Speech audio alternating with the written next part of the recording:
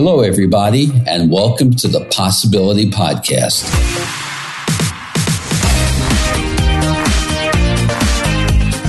I'm your host, Mel Schwartz. I practice psychotherapy, marriage counseling, and I am the author of the book, The Possibility Principle, the companion to this podcast. I hope to be your thought provocateur, and I'll be introducing you to new ways of thinking and a new game plan for life.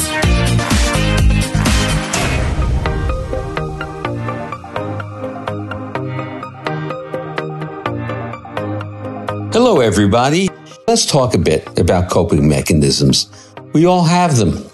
We all develop them early in life, typically in childhood. These are the adjustments we make to our identity, our personalities. We're typically not even aware that we're developing these coping mechanisms. We kind of just integrate them into our being with perhaps not even knowing it, often in subtle ways. We develop them, we craft these coping mechanisms to help us deal with challenges, rejections, fears, and stressors. They are our way of defending ourselves against these core insecurities.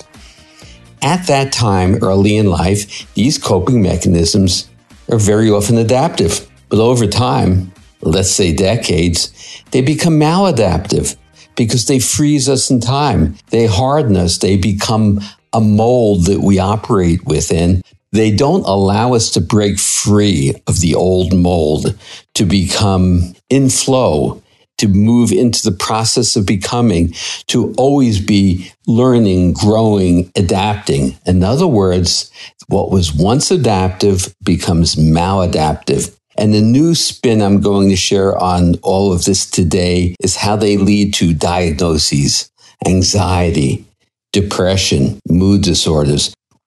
So at first, the coping mechanism is a compensation. Maybe we don't feel good enough, popular enough, loved enough, funny enough, or smart enough. Let's take the concept of I'm not smart enough. The coping mechanism is to get a seat somewhere in the class where the teacher's not likely to call on you. Or in conversation, if somebody brings up something that you're not familiar with, you just smile and you make believe you know it or that you know the answer. Well, that becomes maladaptive because it means you're no longer curious. You're not comfortable asking questions. Your new learning comes to an abrupt halt. And guess what? You won't become smart enough. So initially, the coping mechanism gets us through a difficult moment or a difficult transition. But over time, it becomes fixed and a habitual feature of your personality. It actually becomes like a suit of armor that you go clanking through life with. In other words, the initial coping mechanism burdens us. It blocks our emergence. Now, these coping mechanisms are often subtle. We may not be aware that we actually adorned them or created them. We lose sight of the fact that we constructed them in the first place, and they become masks, blocking us from our higher, more authentic self. And when they become habituated and inveterate over time, we get stuck. Our developmental progress comes to a rapid halt. When these coping mechanisms become fixed, not only do they limit us, they may actually become diagnoses. You've heard me speak at great length about diagnoses. We forget that the diagnosis isn't a real thing. It's just a description of what one practitioner thinks they're looking at. So anxiety, depression, mood disorders, which I just mentioned, are often just words that are describing an extreme coping mechanism operating. We will shift into that very shortly. So think of the coping mechanism in terms of a pendulum swing. If you grew up with an alcoholic, abusive parent, you felt unsafe, your coping mechanism may have been to become a people pleaser. But over the decades of your ensuing life, becoming a people pleaser doesn't allow you to find your voice, develop your self-esteem or your confidence. The pendulum swung from one extreme to the other. Not only does it limit us, we ward off uncertainty. And by now you're all familiar with the downfall, the pitfalls, and the limitations of avoiding uncertainty. So at times we may become aware of that coping mechanism and how it's impacted us, but what keeps us stuck is our fear of shedding it, moving into our process of becoming, and then opening up to an emerging sense of self. There is a term in psychology which is probably no longer used much. It's called positive disintegration. What this refers to is shedding of the old part of your personality that has outlived its functionality. It inhibits you. And this flaying off of the old coping mechanisms is indeed positive. So it's positive disintegration. What blocks it? The uncertainty of stepping into new terrain invokes discomfort and fear. So again, we have to learn to embrace that disquiet, which is part of the process of positive disintegration. Ask yourself right now, what are the coping mechanisms that you're aware of that block you? Or, putting it differently, what part of you is overcompensating in some way? Reflect on what part of you feels vulnerable that you're protecting. Now, to illuminate these fragile aspects of yourself, ask, what part of me feels insecure or deficient in some way? For example, you may feel overly sensitive about what other people think of you. That might lead you to say, I'm a private person. That's a coping mechanism. Or you may feel safe confronting issues with other people. Or once again, that you're not smart enough. By the way, people who are very arrogant, that's an extreme coping mechanism. It suggests that underneath the arrogance is an insecurity or fear. Now, once you've identified the vulnerable part of yourself, ask yourself what your overcompensation looks like. If you're sensitive to what others think of you, you again may say you're a private person. If you feel unsafe in confronting other people, you probably keep your feelings and thoughts to yourself, and you're a people pleaser. And once again, if you don't feel smart enough, you don't ask questions. Now, the answers to all of these questions will clarify where you feel imbalanced, and they'll signify those confining wave collapses that you had that you're compensating for. Let me provide an example for you. Many, many years ago, I had been working with a man I'm going to call Alex. He revealed that during his childhood, he experienced his father as very volatile.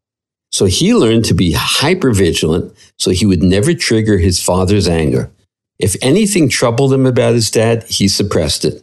This coping mechanism actually remained an unconscious part of Alex's being, and he had no idea how it was affecting him decades later in his marriage. Over the years in his marriage, he came to feel that his wife was emotionally distant and critical of him. But he didn't share his upset with her. Remember, he was confrontation avoidant. So he sublimated his hurt feelings. But that feeling, that exasperation had to come out somewhere. So what did he do? He started nitpicking with her over marginal issues, which felt safer. And this constant nitpicking is what was causing her to distance herself from him. His compensation, instigated by his childhood coping mechanism, his defining or confining wave collapse, was sabotaging his marriage. And even worse, he continued to suppress his real issues with his wife, which had no opportunity to resolve themselves. His coping mechanism was causing a serious imbalance in his relationship. I've come to see this often.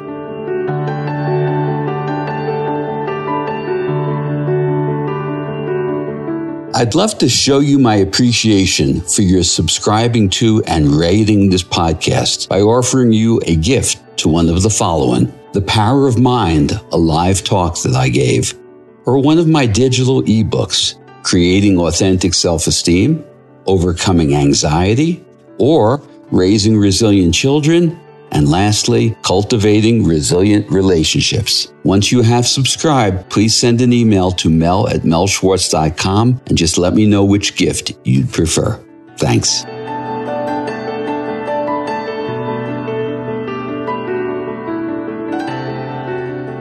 Now I'm going to share an example with you of a client I was working with whereby the diagnosis of the dysfunction, in this case, depression, was really simply masking an underlying coping mechanism which had never been discovered. I had been working with a young woman named Jessica who had just graduated college. When I first started working with Jessica, she shared that she had marginal friendships, very little self-worth, and not much identity or self-interest. She felt empty. She felt vacuous. She had no meaning or purpose in her life, no joy. Her motivation for life wasn't there. Certainly, Jessica had no zest. We began our work, and she was an avid learner. She was listening to podcasts. She was reading my book and other people's books. And for the first couple of months, things really looked optimistic. But then she began to decline. As much as I tried to understand what was blocking her, to think that we had uncovered it, days later or a week later, I would discover there was no progress. And so I began to wonder what it is that I was not seeing. I began to ask Jessica more and more questions about her childhood, wondering if there was a primary coping mechanism at play which had become dysfunctional. Her depression was becoming serious. I was really concerned. I would check in with her in between our sessions just to make sure she was okay. A constant theme throughout our sessions was that Jessica had no self-worth, no meaning, no purpose. Whenever I would ask her why she didn't feel of value to herself, she was blank, curious, almost as if she didn't quite understand what I was asking, as though I were speaking a different language. We reviewed her childhood. Jessica shared that her mother was very imbalanced, very volatile, causing a lot of disruption. And over time, Jessica came to dislike her mother. She felt so upset that her mother was stealing all the attention of herself, her siblings, and her father. Everybody had to do a dance around Jessica's mother's emotional chaos and disturbance. Not only did she dislike her mother, she began to hate her mother. She wanted to be the opposite of her mother. So hold on to that concept.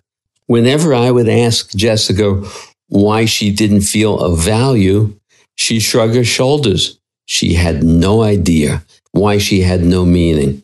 One day, I asked the question again, don't you have any value, any purpose? And she said, I do think I am of value. I do think I have meaning. I was hopeful and I lightened up and asked her to tell me how. And she said to me that she had plans to meet a friend for dinner and she decided not to. She bagged out and she didn't have the courage to even let her friend know. So I asked her curiously, how did that mean that you had value? Well, she said to me, no doubt her friend was hurt. She had purpose and meaning because her friend was hurt. So I looked at her and I said, how does that give you meaning and purpose? Well, I have value. I do matter. Yes, I matter because my not showing up and calling my friend hurt her. Wow. I said, so Jessica, your sense of mattering is due to the fact that you can cause pain to another. How did you come to that belief? For most people, I matter is a positive sense. For you, it's a negative. Please, let's unravel this mystery. Jessica thought for a moment or two, and she shared the extremity of her mother's dysfunctions. And her mother made everybody feel that she was the center of attention, meaning her mother, not Jessica. So she mattered. Jessica's mother mattered in that she was inflicting pain. Jessica's coping mechanism was to make sure that she could never affect anyone negatively. So what did she do? She melded into the background. She didn't develop an identity. She didn't share beliefs or opinions with anyone. She didn't progress socially. She didn't progress in her own development of her own self. She stalled out. She didn't develop an identity or real thriving relationships. She wanted to matter in that she could cause no harm to anyone. So she would laugh at a joke that wasn't funny.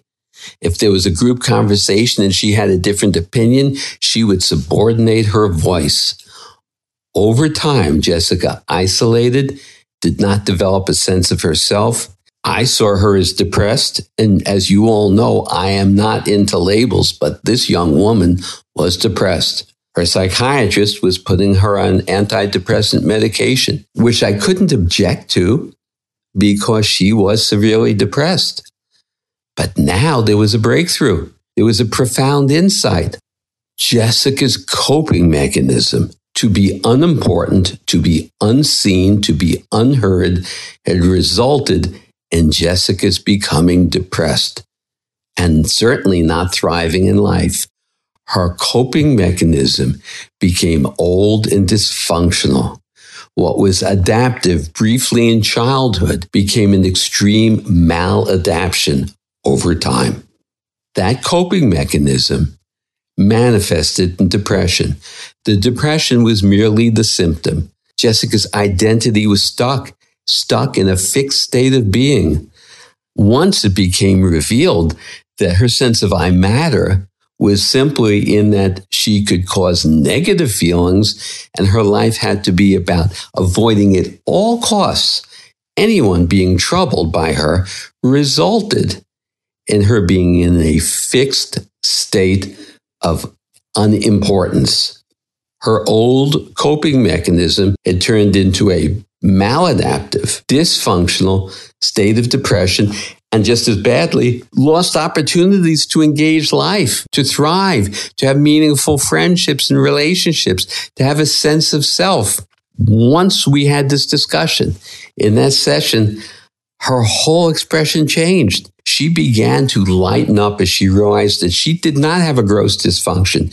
No, she was not a depressed person. Her depression was situational because she was mired in an old coping mechanism which had become grossly dysfunctional over time. This is an extreme example of how old coping mechanisms keep us stuck. Most aren't as extreme as this, but anxiety, depression, mood disorders, a whole host of diagnoses are really, if you think about it, the state of being stuck in old coping mechanisms which worked briefly in childhood, but they became cemented to our personality for the rest of our lives.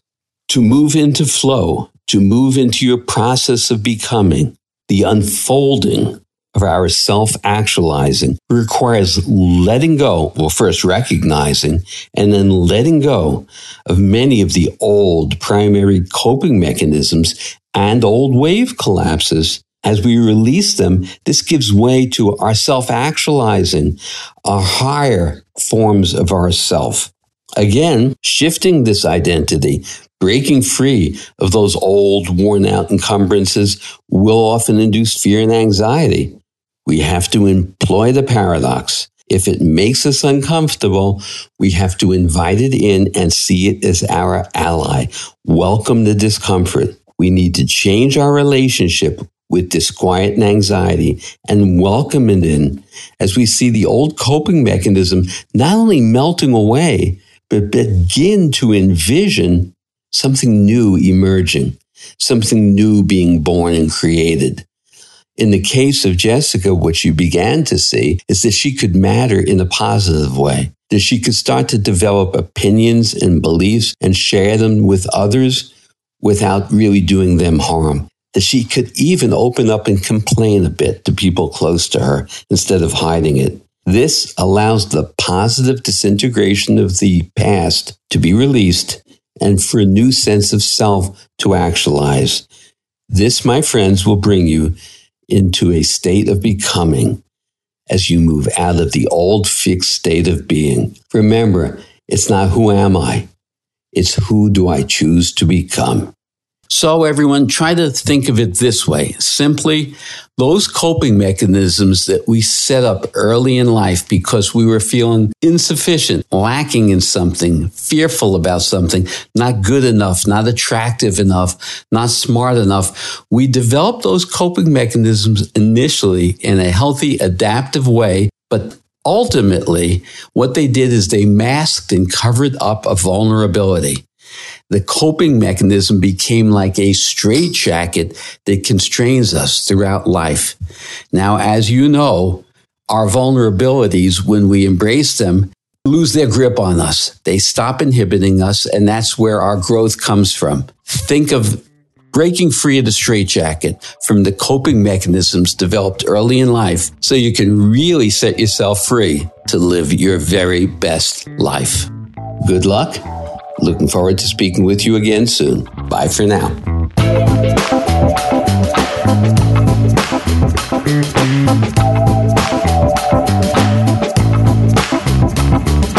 I hope you enjoyed this episode of the Possibility Podcast. I welcome your feedback on this and any episode. Please send me an email at mel@melschwartz.com or leave a comment in the show notes for this episode at melschwartz.com. If you like what you're hearing, please take a moment to rate and review the show at Apple Podcasts, Spotify, or wherever you get your podcasts. Your reviews really help boost the visibility for the show, and it's a great way for you to show your support. Finally, please make sure to subscribe to the Possibility Podcast wherever you listen to podcasts, and that way you'll never miss an episode. Thanks again, and please remember to always welcome uncertainty into your life and embrace new possibilities.